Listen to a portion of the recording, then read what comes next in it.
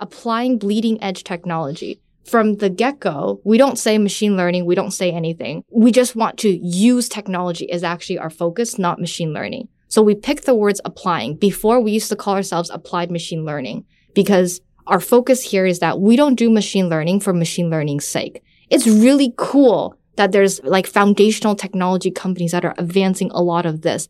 But our focus is on use cases. Our focus is actually applying this to solve some sort of real world problem. So that's why we picked the words applying bleeding edge technology. Second part, improving the health and prosperity. I think those two words are very deliberate choices. Prosperity is not something that you see very, very often. We don't want to make people rich. We don't want to make people whatever. We just want to make sure that we live in a world where nobody has to go bankrupt because they needed to pay for health, that people are actually planning well in advance to essentially be able to take care of themselves and their families.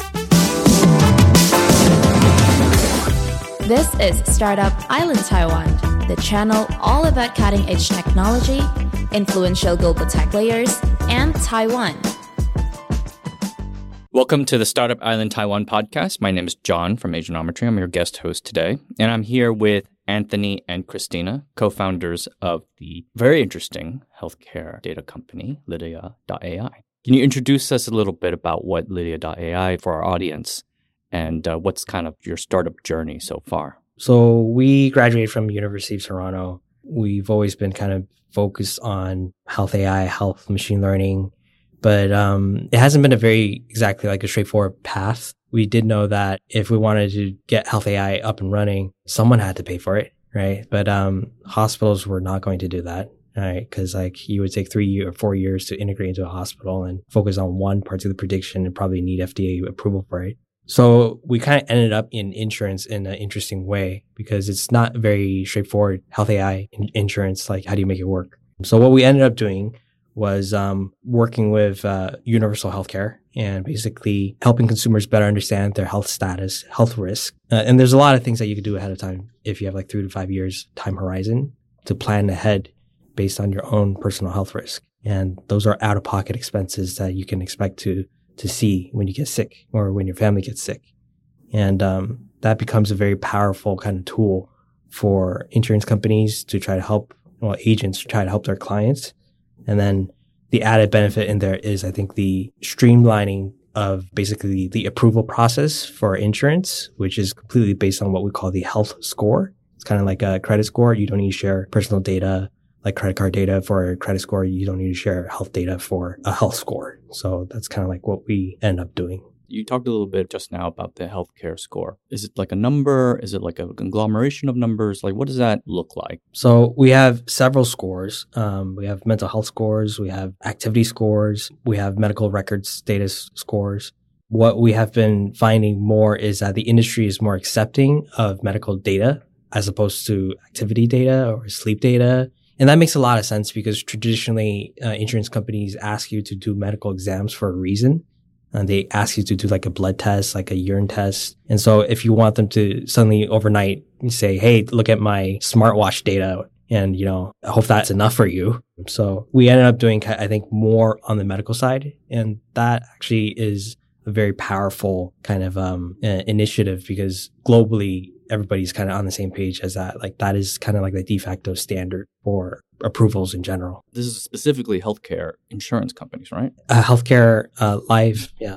So if you look here, the journey that we've been on is really starting out as a machine learning company. What I've been telling people now is, hey, we've been doing machine learning before it was sexy. So back in the day, the names Geoffrey Hinton or embeddings or deep learnings used to elicit the same amount of excitement as does ChatGPT does. So when you look at that, when you start out of school, we actually started with a piece of technology. Wrong way for startups. You have to start with the problem, not the technology.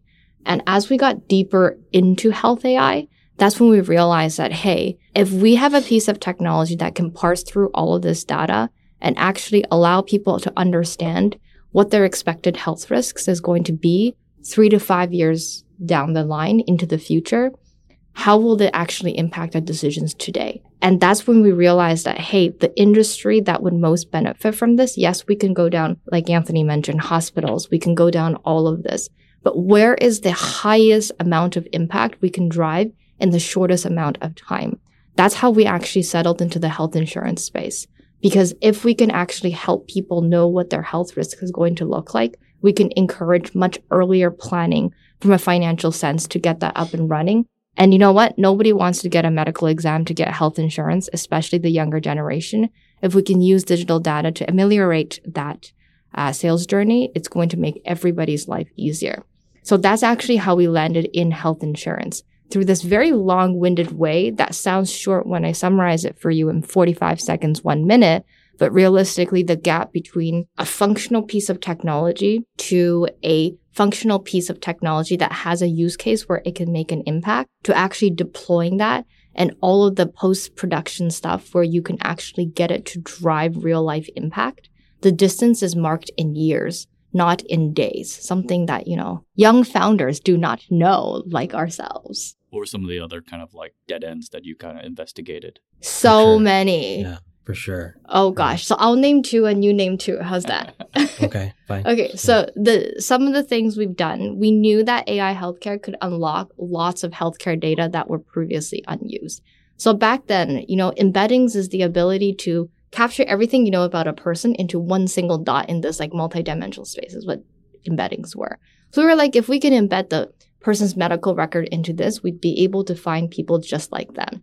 One use case of health AI is actually the ability to go into clinical trials and find patients just like this, comparisons and whatnot. So that's one thing we investigate. We didn't spend a lot of effort there, but when you start from tech going into impact and use case, you do a lot of these explorations. That's one of them. I'll go even earlier. One thing that is very common is something called named entity recognition or named entity extraction, NER. And it's an NLP task that is generally used to standardize unstructured text data, basically non-machine read data like doctor's notes. And we started with like different languages, like Chinese, Japanese, and trying to kind of pin an arbitrary word in maybe malignant cancer or neoplasm to an ID, a concept ID, is actually not a very trivial task. It's actually quite difficult. And we had a solution at the time, and we still use the same solution today. It's a very core part of our technology. But there are people who sell that kind of data cleansing service or kind of build this kind of recommendation that this is the disease code that this person has based on the notes that you typed in. Mm-hmm. So like there are kind of these kind of usages that we also kind of explored on the way, but we found just like the patient finding kind of a use case that it wasn't profound enough. It wasn't a problem we really wanted to solve, to be honest. Was it like not a big enough problem, or like were these kind of just like really strange problems, or the customers were like, we're not that interested? One thing that really resonated with me super early in our journey when we were doing these product market fit testings, doing a lot of these, was someone telling me, the problem is probably worth solving, but somebody needs to pay for it. And if somebody who pays for it, this is the department of a department of a department problem, then chances are you're not going to actually get paid fast enough to satisfy your investors. That's what happens when you become venture funded. So that was actually something that advice I received super early on that actually really resonated with me. Or like, it's a department of department budget. Either the problem isn't big enough or the solution you have for the problem at hand is way too advanced.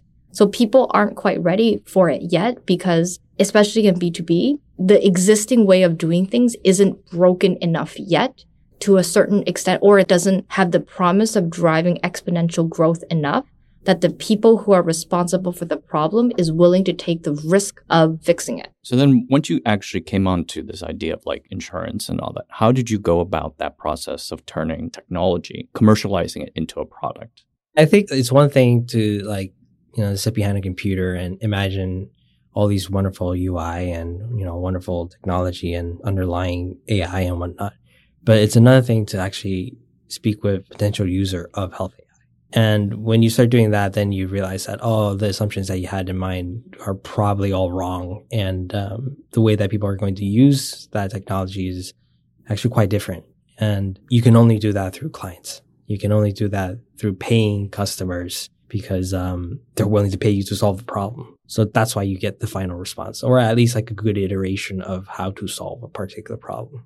How'd you avoid ending up becoming like a totally customized solution for like one client at a time? Wow, that's an interesting question. I think we've always known that we wanted to be a platform. Like the mission was always there. We just on the way of getting there, like to get health AI to as many people, to use health AI to protect the next billion. It was always there. But like the level of clarity when it comes to product development, it didn't really kind of reach its clarity until we actually started seeing people use it and, starting seeing how they use it. Then when you saw that, then you knew, oh, this could be platformized. This could be kind of like structured in a way where it does not require like redevelopment every time or anything like that. So that's kind of like a more organic path towards product development. When you think about it, the way that I like to explain to our team is find really like the very thin 20% that's going to make the 80% of the difference to a client. And that requires a really deep understanding of the problem you're solving at hand. If you can fully understand what of the problem you're doing, then you can understand the sliver of the problem that if you make it go away, maybe it's not even 20%, it could be the 1%. But that's really going to drive the client forward.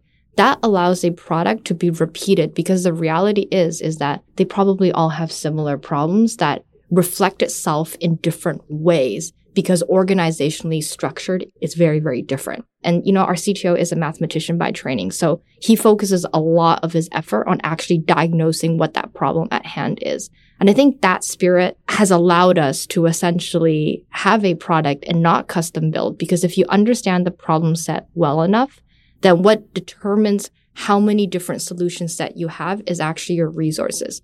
Because if you look at a very full-blown B2B kind of enterprise platform, the reality is that there's going to be multiple solutions that drive towards, let's say, a really big problem like CRM. But how did they start? They started by looking at one sliver and building for that one sliver and not being distracted by all the noise of the different ways this problem shows up in different companies. So I think focus on the problem is a really core part of what allowed us to not become custom build. In custom build, you listen to different companies. They have different opinions. But how much of that is the actual problem versus the structure of the company that causes different political tensions or different workflow tensions where, sub-problem, tangent problems actually arise as a result of that. How many times they have to say no to the customer? Like customer has something they really want or they think they want it. And then I want this custom thing. And then you have to say no to them. And then they're like, fortunately, we're running a business that has institutional investors who are looking for real returns. Or maybe fortunately that is the case because that gives you a very specific timeline, a very specific life cycle for a company for going out, achieving milestones and fundraising and whatnot.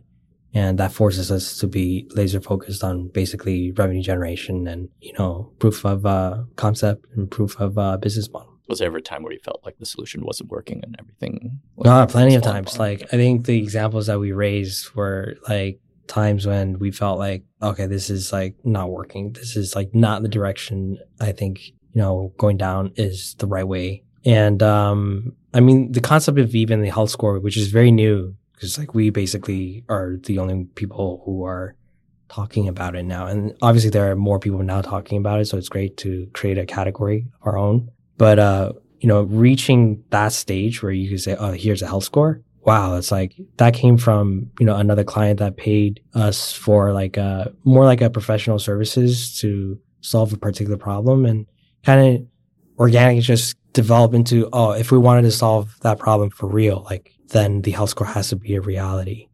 And then we looked at like, oh, what a credit score would look like or, what other risk scores would look like. And in the end, I think the health score was the right way, but we could have meandered during that process into different types of disillusionment. And I think we can speak from experience. We did have a lot of that early on. We had so much of that. We call ourselves as one of our culture tenets, we call ourselves the underdogs because we iterate and just keep going.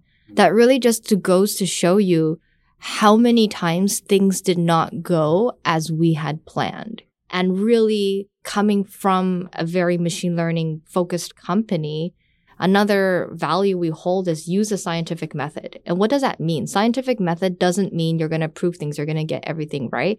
It just means that you're probably going to find a lot of ways that things don't work. By nature of machine learning, that's what it means. It means sometimes you try some things with your models and it works, or sometimes it says really stupid things and you really don't know which one you're going to get. But what you do know is that you have a system of actually figuring out what good looks like. You mentioned earlier that your goal is to kind of improve the health and prosperity of kind of like the next billion people. Like, that's a big, meaty problem. Can you kind of break it down for us of what that looks like and what that means? I can try first and then maybe Christina can follow after. To protect the next billion, I think we really have to kind of look at Asia as a whole. And as a whole, you're talking about like over $1 trillion in US dollars in out-of-pocket expenses. And what that means for an individual, a family, let's say in China, in Indonesia, is not being able to pay for cancer treatment for your grandpa, for your wife, for your kids. And that's a very serious problem. And so when we say the next billion, it's not like, oh, the next generation. It's the next billion people who actually are going to meet this kind of problem. I mean, when you take a look at like mortality rates and cancer rates is almost like it's inevitable someone's going to have cancer. And so how do we get people prepared ahead of time for that? And how do we make them realize that, there are solutions to it ahead of time? I think that's where health AI from a predictive perspective is meant to do for healthcare at the consumer level, I think. I'm going to break this down and give a small formula to all of the other founders wondering what a mission statement is. Because it actually took us a couple years to get here, because when we first started, we were like, if we can't even feed ourselves, what good is a mission? If I were to do it again, do it a little bit differently. But anyways, here's the formula. What are you using? What is it that you want to use to achieve what goal and for who? That's it, just 3 parts. And actually the full phrasing of our mission statement is to apply bleeding edge technology to improve the health and prosperity of the next billion people. We actually selected each of these words extremely deliberately. So I'll just break this down very quickly. Applying bleeding edge technology. From the get-go, we don't say machine learning, we don't say anything. We just want to use technology as actually our focus, not machine learning. So we picked the words applying. Before, we used to call ourselves applied machine learning because our focus here is that we don't do machine learning for machine learning's sake. It's really cool that there's like foundational technology companies that are advancing a lot of this. But our focus is on use cases. Our focus is actually applying this to solve some sort of real world problem. So that's why we picked the words applying bleeding edge technology. Second part, improving the health and prosperity. I think those 2 words are very deliberate choices. Prosperity is not something that you see very, very often. We don't want to make people rich. We don't want to make people whatever. We just want to make sure that we live in a world where nobody has to go bankrupt because they needed to pay for health, that people are actually planning well in advance to essentially be able to take care of themselves and their families. That's what prosperity looks like to us. It's a very Asian term when you really think about it. And healthcare is because, well, everybody wants to be healthy. Yeah, I think the word we had in mind when we said prosperity was 幸福. Yeah, like health and prosperity. Like that's the foundation of what prosperity looks like. I mean, there's a saying that goes, healthy people want 100 things, but unhealthy people just want 1 thing. They just want to be healthy. So that was the next selection of words. And finally, the next billion people. We don't say a billion people. There is a next in there. And what does that mean? It means the rising middle class, essentially. The rising everybody who's actually coming up from all of this. They're going to need things. They're going to need healthcare. They're going to need all sorts of things. But the reality is that the existing solutions were not designed for them. They were either designed for a North America, European audience and just trying to retrofit in Asia, or they were homegrown and they're whatnot. There's so many problems that this group of people actually have that are so worth solving, and we hope to be a part of the solution. There's going to be other players, and for me personally, I think this mission statement is not a company mission statement. It's my life's mission. I think Lydia.AI is going to be a chapter in it, but there's definitely going to be other solutions that come together to really make that happen.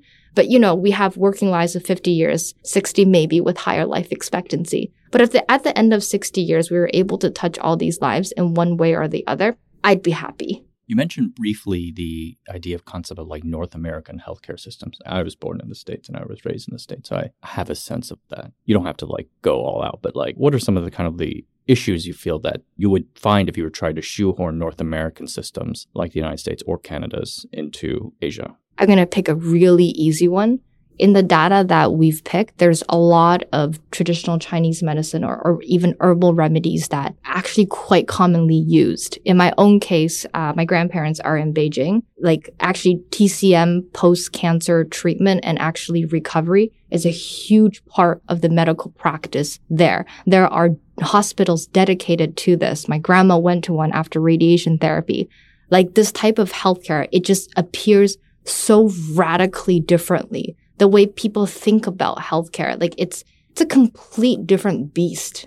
I would say that the US is actually in one of the worst shape for insurance ever. If you don't have group insurance, you can easily go bankrupt because the cost of healthcare in the US is just exorbitant from the amount of privatization that goes on there. And there's just really crazy examples like you probably have heard before. Medical bankruptcy is one of the leading causes of bankruptcy. Yeah. Probably around the world, but in US in the US, specifically. it's like very big. And it's very difficult problems to solve, specifically also in the US, because it's so complicated. So there's Medicaid, there's like Obamacare, there's like, it can get really esoteric very, very quickly. In Asia, I think it's a little different in the sense like you begin with universal healthcare. It's a given that you have universal healthcare here. But how far will that go? Because the reality is that a lot of people think, oh, you know, I have Jinbao, I have NHI, universal healthcare. I'm going to be fine, until they realize they're not going to be, because it only covers 55 to 60% of costs like for cancer, and does not cover for advanced cancer treatment and other kinds of services that are inevitably needed. Does not cover for salary loss because you have to take care of your own parent or someone else. Nobody really thinks about it like that. So it's like both Asia and North America, they have different kinds of problems. But for me, at least, when I look at the Asian problem for universal healthcare, I think it's a lot easier to solve compared to the US. So one of the things I was thinking about when I first reviewed Lydia.AI, how do you kind of guys avoid the sort of like ooh factor when you bring up the concept of kind of like a medical score? Because there would be a subset of people who aren't fans of credit scores either. So one part is we put the customers in the middle in terms of privacy and control over their data. And what that looks like is the first thing customers have to get comfortable around is, okay, well, is this for me or do you want to do something else around this? What are the privacy and data security controls around this? Am I truly in control of what I'm doing here? So we really emphasize that point. So when the customer gets the health score, it is their thing. They don't even need to show anybody. They don't need to show their agent. They don't need to show any insurance. They don't have to do anything. It can be purely for their reference to understand how they should think about their health, and they're also their family's health. So we give them the assurance that their privacy is, first of all, guaranteed via lots of technology measures and whatnot. That's like a bare basic minimum at this point. But the next step of creating trust is actually giving the customer a guarantee of control over what happens to their data and what they're getting out of it. So those are the two of what we do for consumers. And the third part that we focused on as a company is the value we're giving in exchange for data relevant, and does the customer actually want it? Because if they want something, they will consent their data. All of us here probably have Instagram or Facebook or TikTok. Let's not even go into the sheer amount of data we give them for the benefit of being able to interact and all of that we get in return. So when we can actually put customers at the center, use all sorts of technology security protocols to ensure their privacy, they control what happens to their data, and we're giving them equivalent value back. At that point, it is not I'm stealing data from you and doing something, but it's a very collaborative approach to actually, how do we use this data to make your life better conversation. And then for my part, I would say, having grown up in, with a North American education as well, we tend to be taught that, if you want to build your credit score, you need to get a student credit card, you just got to pay your bills on time, blah, blah, blah. And these are good, financial hygiene to have in general. But you kind of don't see the same for health. And then when you get sick, let's say I actually have hypertension, stage 1, and I can't get insurance. I can't get critical illness insurance or major disease insurance. But I'm fit. Like I work out, I surf, I do, quite a bit of physical activities. It doesn't really make sense for me to not have it. But if there is something that is more kind of can reflect my status better, I think that's going to be more fair. Another example is like there's 8 million people in Taiwan who do not have credit history. So what do? Like if they have credit issues, if they need to pay their bill, if they can't meet rent next month, what are they going to do, right? So it's particular uses, especially the health score for folks like me, like folks who have pre-existing conditions. It's good education, right? Like for someone who, like I've done a health check before in Taiwan and they give you like this pile of paper. Having a health score, I guess, could also help with that, like just understand better. I think it's like different levels. So when you see, like you go through all those medical exams and you get the paper and you start to understand your health a little bit better, it kind of explains things. You have like the first level of kind of understanding of your health. And then afterwards, you talk to your doctor, right? And that's another level of understanding. And he's not going to like explain every page to you, but he's going to tell you based on his experience what he believes your case is going to be. Now, where does the health score sit in all this? It's just right, like before all of this happens, you can know risk ahead of time. And that can help you decide even what kind of checkups you want to focus on. And then afterwards, what kind of conversation you're going to have. There's just different levels of evidence or different levels of kind of knowledge that you want to have about your own health status. I just want to dig in, double click on the concept of even the word risk. I think a lot of the times we misunderstand what that even means.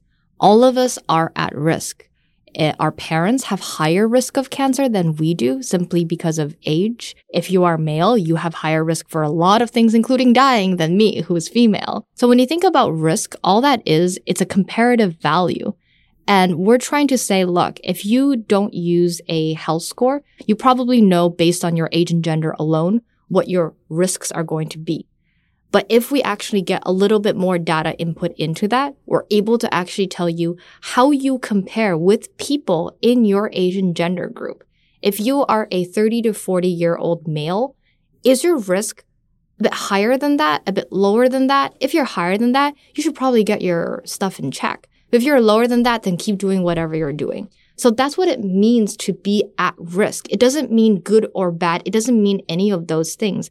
It just means how do you compare to somebody in your age and gender group? And that's insights that you previously not get with only age, gender, and maybe BMI. How do you make sure that there's enough data points to make an accurate prediction? Because like for a lot of people, I would say maybe it's easier to get like their height or their weight or something. But then that's like stuff that's not so apparent is like lifestyle, exercise, right? How do you sort of reconcile that into like the data? You don't have to talk about specifics, but just like broad strokes. Broad strokes depends on the use case itself. If the use case is just to tell you to exercise more, I probably need very few points. If the use case is something a little bit more like a credit scoring, like I'm actually going to give you products based on that, then I probably need a little bit more data points. If it's just to have a conversation and give you personalized recommendations, then broad strokes good enough is probably good enough. So I think when we think about how much data is needed to come up with that score, I would challenge us to think about the use case and defining what a good enough or an accurate enough score looks like for that specific use case. You mentioned a little bit about not being able to get a specific type of insurance, right? How does Lydia.AI's tool sort of help with equity in terms of making sure that everyone gets a proper amount of insurance or coverage? The average underwriter has to see more than 100 applications in a single day. Sometimes they spend only 7 minutes on one application. The health score encapsulates 3 years of medical data. So we're not saying like, oh, underwriters are wrong or anything like that. We're saying that underwriters can use this as a reference to make decisions. And the reference point is objective because it's data driven. And so that's, I think, an interesting way to figure out, okay, maybe I have hypertension, but actually my risk compared to other people with hypertension, I'm actually quite okay. I'm actually quite normal. And I don't need like someone who spent 7 minutes ask me to do a blood exam or like go to the hospital or clinic just so I can get this product. If I could get this product now that can protect me, then that's great. And I think that's kind of like what we're trying to move towards. So you're saying that like prior to, like without this, your average underwriter basically is making a decision in like less than 10 minutes, right? Well, so there's quite a bit of stuff in underwriting. So there's like, in total for a single application, it could go up to 30 minutes, but it's split into different sessions. Let's say I spend 7 minutes now and I say, okay, you have hypertension, go get a medical exam. And then I go on to my next case. That didn't take me more than 3 minutes, right? But once the results come in, I have to scan it, then I have to check my rule book. I have to do it like, then that kind of takes a lot more time. So the whole concept is like, hey, how do I use this score and basically see that you're quite okay? And also, we're not in the business of rejecting people. That's not what we do. And we don't want to get into that business. Our focus is trying to increase the insurable base to basically expand the amount of coverage and that's possible for all markets in general. And that's good for the insurance companies as well, because they have a better understanding. Yeah. Right. I think it's like a win for everybody because it's a win for someone like me. It's a win for the agent because he can satisfy me as a customer. And then it's a win for the insurance company as well because they can be sure that I'm very proactive about my health and I don't need to do additional stuff just to prove that I'm worthy of this financial product. Random question just popped in my mind. Like, why don't you think this concept has not been done before? It has been done to some extent in the US, but because the US is so data siloed, because like everybody goes to different kind of clinics. I go to Mayo Clinic, you go to Intermountain, someone goes to like Columbia Presbyterian, hospital. It's very hard to get, what we call a hit rate. So the idea has been there before in the past, but it hasn't become a reality until universal healthcare systems really kind of became really more substantial, robust, especially post-COVID, where a lot of things had to be, be digital because of telemedicine, the need for telemedicine, chronic disease management and such. And so I think that's kind of like how I would think about the problem. Talk to me a bit about your experience working with Taiwan healthcare. You've been here for a couple of whiles and it's always been a fascinating topic for me. I think Taiwan healthcare is, from a data perspective, just like from a purely engineering perspective, I think it's like one of the most amazing, complete research kind of data sets that are okay. Rest of Asia actually look to Taiwan to inform their e-health strategies and infrastructures and whatnot. In fact, I think Taiwan has won awards for, from major conferences for what they did with My Health Bank, which is allowing citizens to own their own personal health records. And so almost every country is doing that because they want to promote telehealth, right? They want to promote the ability of an individual to go to a hospital and have that doctor see, okay, it's a consolidated like medical history. So they won't be asking you to do the same exam again. They know what kind of prescription you're on. And that can make them more easy to kind of judge how to go about treating you. I think healthcare in Taiwan is just from a completeness perspective, that's the case. But when we really think about healthcare use here, I would say it's overuse because it's like, every small problem, you just go to like Taida for it, right? And go to Jizensi for it. I've heard like people go to like Jizensi, just da dian di, to get like, IV, drip, just, make you feel better because you have a fever or whatnot. The people have become so attuned to the facility of it, the easiness of access to it, that it becomes very difficult to make it sustainable. That's why you hear news, every year about like, oh, it's so difficult to make it through the budget this year for every hospital to kind of continue their operations and for taxpayers to continue to, pay their, money for national health care. But because of the overuse, I think, what you see in the end is that there's quite a bit of stuff that you could do to help the individual consumer with understanding their own health profile because it's so overused because you have so much data about yourself and that you don't even know that your patterns resemble someone else like you in the 5 million people in this country. And because you resemble that person, you may have, similar kind of risk. And that's how I would think about it. What does the future hold for Lydia in Taiwan and the rest of Asia? Well, I think Taiwan, it's an interesting setup for us because our machine learning teams are based in Toronto, but we chose to go to market first in Taiwan. And I think this is a very strategic but also interesting choice and answers your earlier question about, why hasn't anyone done it before? And that question is why an investor asks you, why now? Why you? Why now? I don't want to fund no Friendster. I want to fund Facebook. What makes you believe you are not the cannon fodder, the 炮灰, before the rest of this takes off? And Taiwan was a really great choice for us on that front because of all the excellence in data, the excellence in the healthcare system here, and also because it's actually Asia's third largest insurance market. People don't know this. And a lot of the insurance bureaus in the rest of Asia actually look at Taiwan and what they're doing and some of the regulations around this and the systems being set up. These are very little known facts about this and how we actually explain it to our investors. So what's next for us? We've proven that there is the possibility of using alternative data sources to do lots of cool things on healthcare prediction. Now, how do we replicate this model into different countries? And what differences and similarities are there in these different countries so we can get it into the hands of more people? But the next billion is in the mission for a reason. And it means getting out of Taiwan and bring that technology out and see how it will kind of permutate. And like I said before, every country has something similar. And they look to Taiwan as a role model for a lot of stuff that e-health initiatives, they've done here. But then you look at a country like Indonesia, 250 million people living on less than $1 a day. How do you fix that problem? And then, they're living on islands. They don't even keep their money in the bank because they keep it under the mattress. My grandma still does that. Don't rob her. Yeah. So how do you solve for a country like that? It's easier when the countries like Taiwan, like Japan or like Korea, more developed and more sophisticated. It gets harder and harder when you look into like Southeast Asia.